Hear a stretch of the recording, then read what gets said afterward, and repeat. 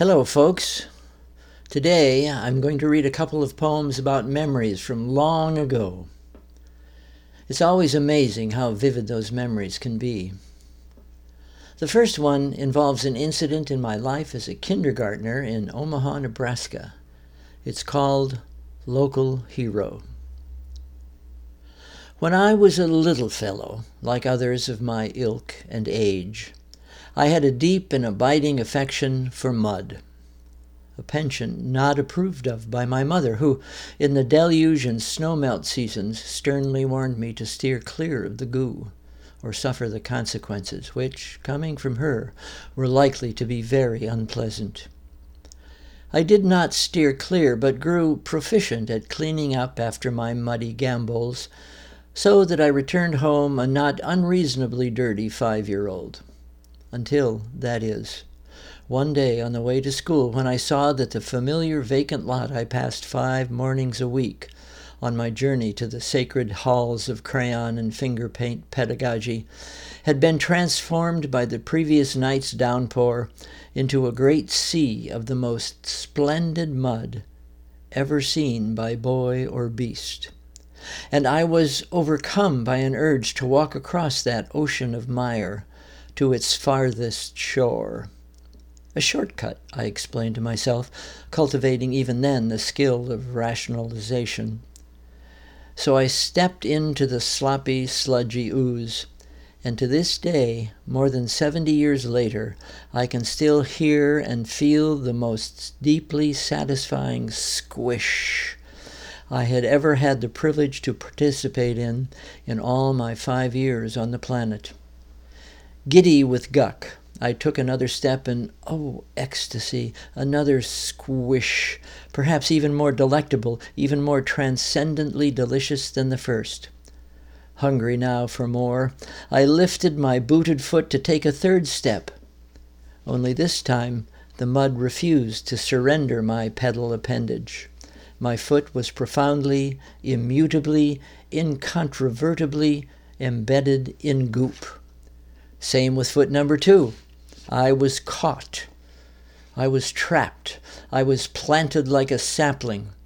And seeing the fix I was fixed in, my best, most trusted pal, partner in misadventures, waiting there to see how I'd fare before he had to go, turned and rushed away to fetch my mother. She came, she saw, she extricated, although the boots did not come along with the rest of me. She swatted and scolded. She scooted me shoeless home for a pair of sneakers to replace the boots she was exhuming from the morass, and sent me off to school for the second time that morning. When I passed tardily through the door of Mrs. Greeby's classroom, the whole class looked up, and I knew, they all knew, what I had risked by venturing into the black swamp of 1,000 dangers. I knew, they all knew, that I was a hero. This second poem is a more recent memory, from only 50 years ago, when I was living on my own in a sweet little cottage on the San Francisco Peninsula. Here is Mockingbird.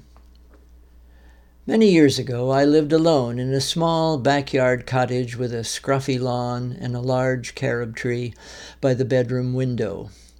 The mockingbird who lived in the tree, very proud of its mastery of many languages and its operatic voice, never missed an opportunity to put both talents on display, belting out the anthems of a dozen different species in their native tongues at all hours from sunup to sundown. The bird's constant vocalizing was an apt and pleasant soundtrack for the comings and goings that make up a usual day. But late at night, when I needed my sleep for the next shift, I did not find that avian jukebox all that entertaining. Night after night, at 2 or 3 in the morning, I would be awakened by sleep-shattering arias that seemed to go on and on and on. At that hour, even Maria Callas or Linda Ronstadt would have elicited my groggy ire, to say nothing of a winged diva who didn't know when to quit. Sometimes I could temporarily banish the bird by going outside to grab a branch and shake it vigorously, but unfailingly the performance resumed the next night, same place, same time. As I remember it all now, decades removed from my cottage days, I am able to appreciate my inexhaustibly vocal neighbor, who day after day, night after night, without concern for the opinions or the nocturnal needs of those nearby, who worked a 9 to 5, praised our existence with unstoppable song. That's it today for an old man's memories. I'm sure there are more on the way. This is Buff Whitman Bradley thanking you for listening and saying adios until next time.